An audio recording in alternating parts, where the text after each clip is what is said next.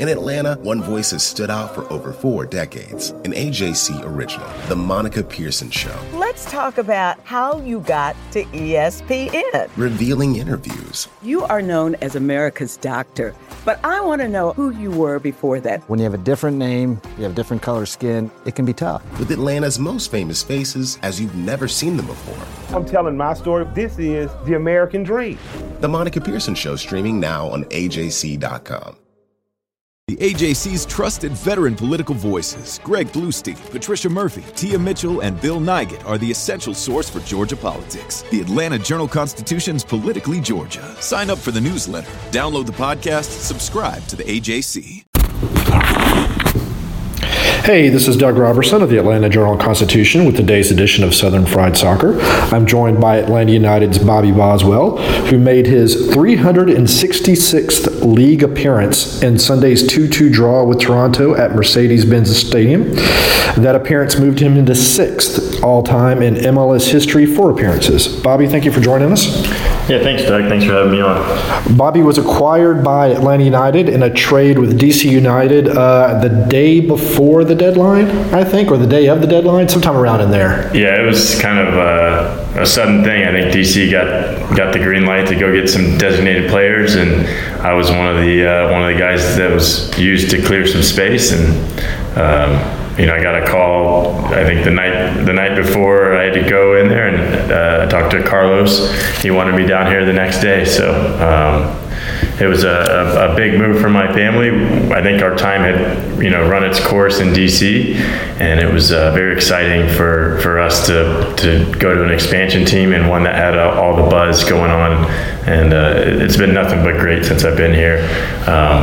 I always say I would like to have been used more than I've been used here, right. But for me, what you guys see on the weekends is just a small part of what we go through, and the day-to-day stuff is just as important, if not more important, for us as players and our mentality. And I feel like nothing against the places I've been, but this is the best day-to-day stuff I've ever been a part of, and my only regret is that I didn't get to experience it when I was a little bit younger, but I definitely appreciate what's happening here, and I'm really excited to be a part of it. There has to be just a sense of, I don't know a sense of oddness. I don't know what you would call it. Going from RFK, for example, the oldest stadium in use second oldest, I guess, in Major League Soccer, to Mercedes-Benz Stadium. Just describe for people the differences in, I guess, the emotions that you feel in one place compared to the other. Yeah, I mean, RFK, a lot of people want to bash it, and they talk, they think it's fun to make jokes about it and talk about how decrepit and old it is, but I love RFK, and it holds a special place in my heart, and it is night and day different, though, to go from there to Mercedes-Benz. With that being said, you saw what happened this weekend with the farewell to RFK, mm-hmm. and it seemed like everyone came out of the woodworks, fans, media, players, former players, coaches, everyone had something to say about it, and I think it's meant a lot to a lot of people. I'm no different, and I'm one of the few people that thinks that there will still be some games played in RFK. Okay. I've been around DC long enough to know that that rules and regulations, things get changed. Right. And I hope that Audi Field is up and running when they say it is, but I just can't seem to get it out of my head that there will be another game played at RFK because of the scheduling of everything. But yeah, to answer your original question, it is night and day different. It's almost not fair to compare the two. Mm-hmm. It's definitely not fair to compare the practice facilities and all the amenities that we have here. But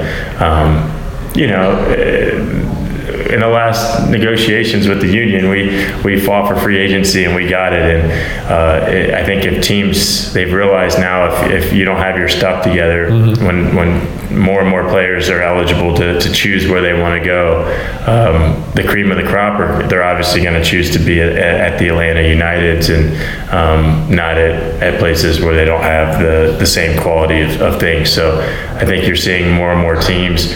You could make a case that maybe in Columbus they're trying to make that happen. Right. More and more teams have realized that if you're not going to spend money and take care of the players, that the players they're going to select to go to other places, and it's just going to suffer. Your organization's going to suffer from a wins and loss perspective. So, I love RFK. I'm not going to say anything bad about it. I'll make some jokes that are right. They're not really jokes. They're true. Things that happened in that building. But it's a place that's special. And I had friends would come visit me, fans that were baseball fans or old football fans, that they would ask when the tours started and what time of day, and I'd say they don't really have tours, but if you want to come along, we can show you around. And they were just amazed by the place. So it's got a lot of history, and it's well deserved. Yeah, we don't know anything about construction delays here in Atlanta. Like you're talking about the Audi Field. My experiences with RFK, the first time that Atlanta United played up there this summer, I was going down to try to interview the team after the game. And they said, come out of the elevator and go left. So I went left, and I walked, and I walked, and I walked. And eventually I find myself back where I started because there was no signs for the visitor locker room. But anyway, no, it's a great building. It's a great history. It probably is time for something new in DC. The team deserves it. It's been there long enough and had the success. So we'll see what happens. Yeah, I think a lot of owners, it's had different owners since I've been there. I think, I think they all thought they were going to get a stadium deal done, and I'm really glad that the ownership group that did get it done, they did it in the city. Right. I think that you've seen throughout this whole, from when it started in '96 till now, that the teams that build stadiums and easily accessible locations, that they're the ones that are doing the best and thriving. So I'm really glad that they built it in the city, and the fan base deserves it. But enough with DC. DC was done with me when they traded me, and so I'm done talking about them for today. I do want to talk about playoff soccer with you, but I want to ask you about your Twitter use first. You had a tweet last week related to Columbus and Austin about they're not going to be able to take your Armadillo Trophy, and I want to know what in the world is the Armadillo Trophy. So that was a preseason tournament we had in Austin, and I don't even think it was 4 teams. I think it was only 3 teams. But yeah, we ended up winning the preseason tournament, which isn't really, most preseason tournaments, you're throwing mixed squads out there. Your level, the agenda level is very different. I think we were getting ready for a CONCACAF game, so we were obviously taking it a lot more serious than some of the other teams. But we ended up winning, and we were leaving the field, and they said, "Oh, there's a trophy ceremony," and those are always kind of a mockery. It's like they give you a participation trophy for everything. And we were like, this is stupid, but we'll play along. And then when we realized it was an armadillo, 2 6-shooters and a cowboy hat, we were like, this thing is awesome. So we got to go show the fans. So we took it over, and it's probably one of the only trophies I've ever won where everyone on the team wanted to hold it, everyone wanted a photo with it, and it just kind of grew from there. And it's amazing if you look whenever there's a tournament, basketball, football, baseball, hockey, World Cup, any kind of tournament, and they have a trophy ceremony, and it's on TV or it's public. I almost always get tagged in something where they say it's still not as good as the and so I thought anytime you talk about Austin, I always throw the armadillo out there because it's probably the coolest trophy in all sports. I don't care what anyone says.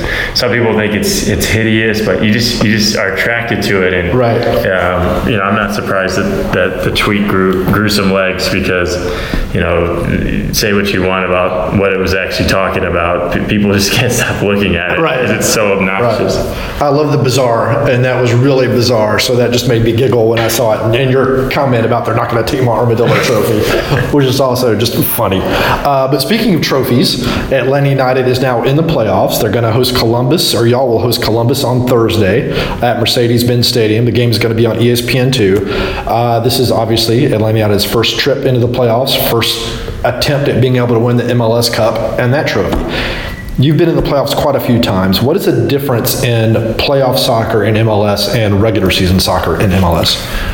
Well, there's a couple things to that. For me, it's a huge accomplishment for this team to have done what they did, especially in this year the East was the madhouse. Very tough. I think we were one kick away from being in second, right. and that's a little frustrating, but I think the fact that you're going to at least host one game with if you go out and you win that game, you can host more, and it's going to be incredible. And I think to do well in the playoffs, it's about handling adversity. You can't get too frustrated if you give up a goal, and at the same time you can't score a goal and just sit back, because if the team gets momentum, it's hard to get out of it. But in the playoffs, it's all about who can get the job done. It doesn't have to be pretty, and I think we play a really pretty brand of soccer,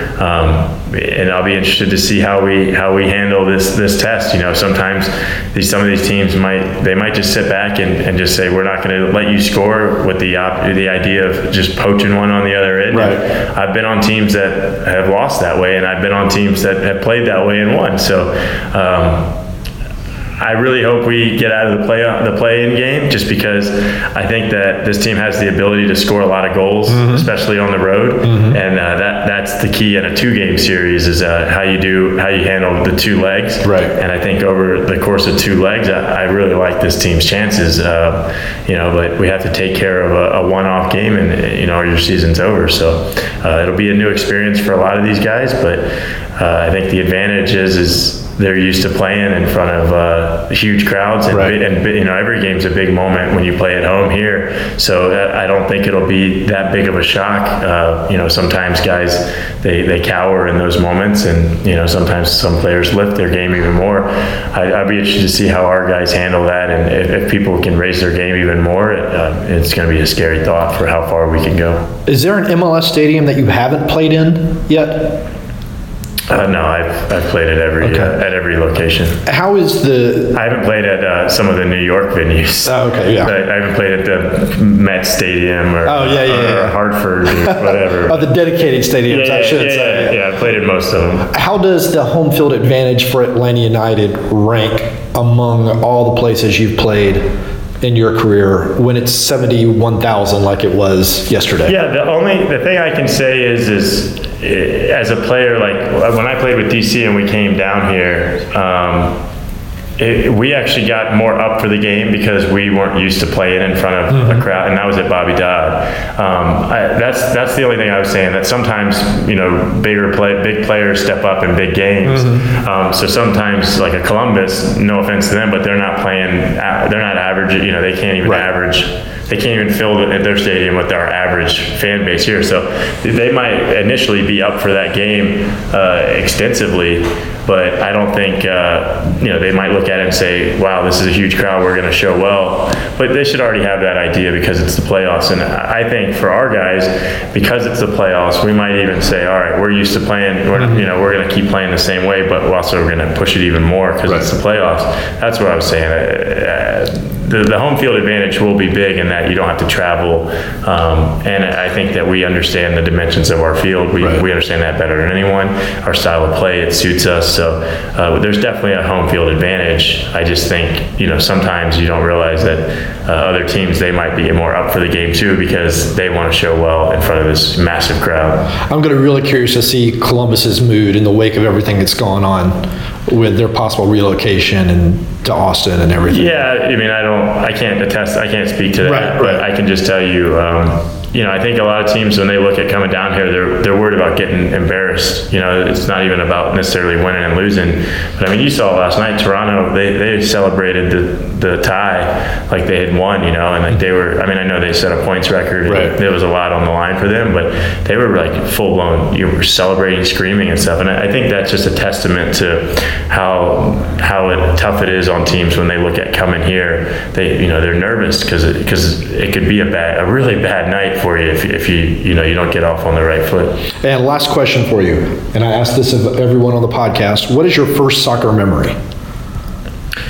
My first soccer memory, man, I get hit in the head a lot, so those are I've lost a few of them over the years. But when I was growing up, I had 3 older brothers, and one of my brothers played soccer, and so I remember going to his games and his practices, and I was too young to play, so I just remember going out there and kicking a ball around and having fun. And my first real memory, and I say it's my memory, but I know we have it on video as well.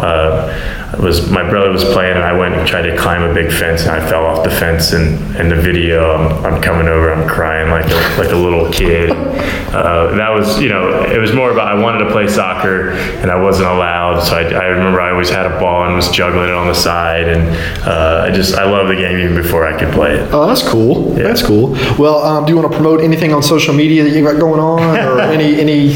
No, man, I'm just excited to, like I said, all I can say is I'm glad to be here, and I wish I was involved more, but I think the fans have been incredible, and everything's been top notch here, and it's been a good ride, and hopefully I can ride some of these guys' coattails into the championship. But if I'm needed, I'll be ready to go, and it's just been a real blessing and a real awesome experience for me. I say you can't teach an old dog new tricks, and that's not true, man. It's a lot of fun being here, and I'm reinvigorated, and I feel really good. So it's a great place, man. My family will always love Atlanta for this time we've been here.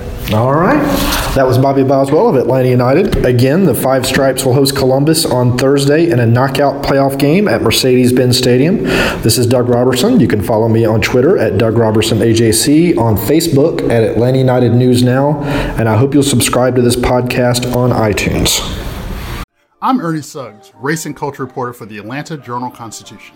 And I'm Nedra Ravone, lifestyle columnist. Atlanta has been known as the Black Mecca for so many years, but that means something different to everybody. It means everything to me. I've been living here for 24 years, and I am still amazed at how rich the city's Black culture continues to grow. Every day I wake up, I learn something new. Well, you all can learn something new by subscribing to the Atlanta Journal-Constitution's new newsletter called Unapologetically ATL. It's all about the people, the events, and the entertainment happening in Metro Atlanta that Black people might want to know about. Like historically Black colleges and universities. Atlanta's thriving art scene. And the city's growing neighborhoods. Wherever you live, we want to hear from you. We want to hear what issues are important to you. So subscribe today at www.ajc.com/unapologeticallyATL. Only from the Atlanta Journal-Constitution.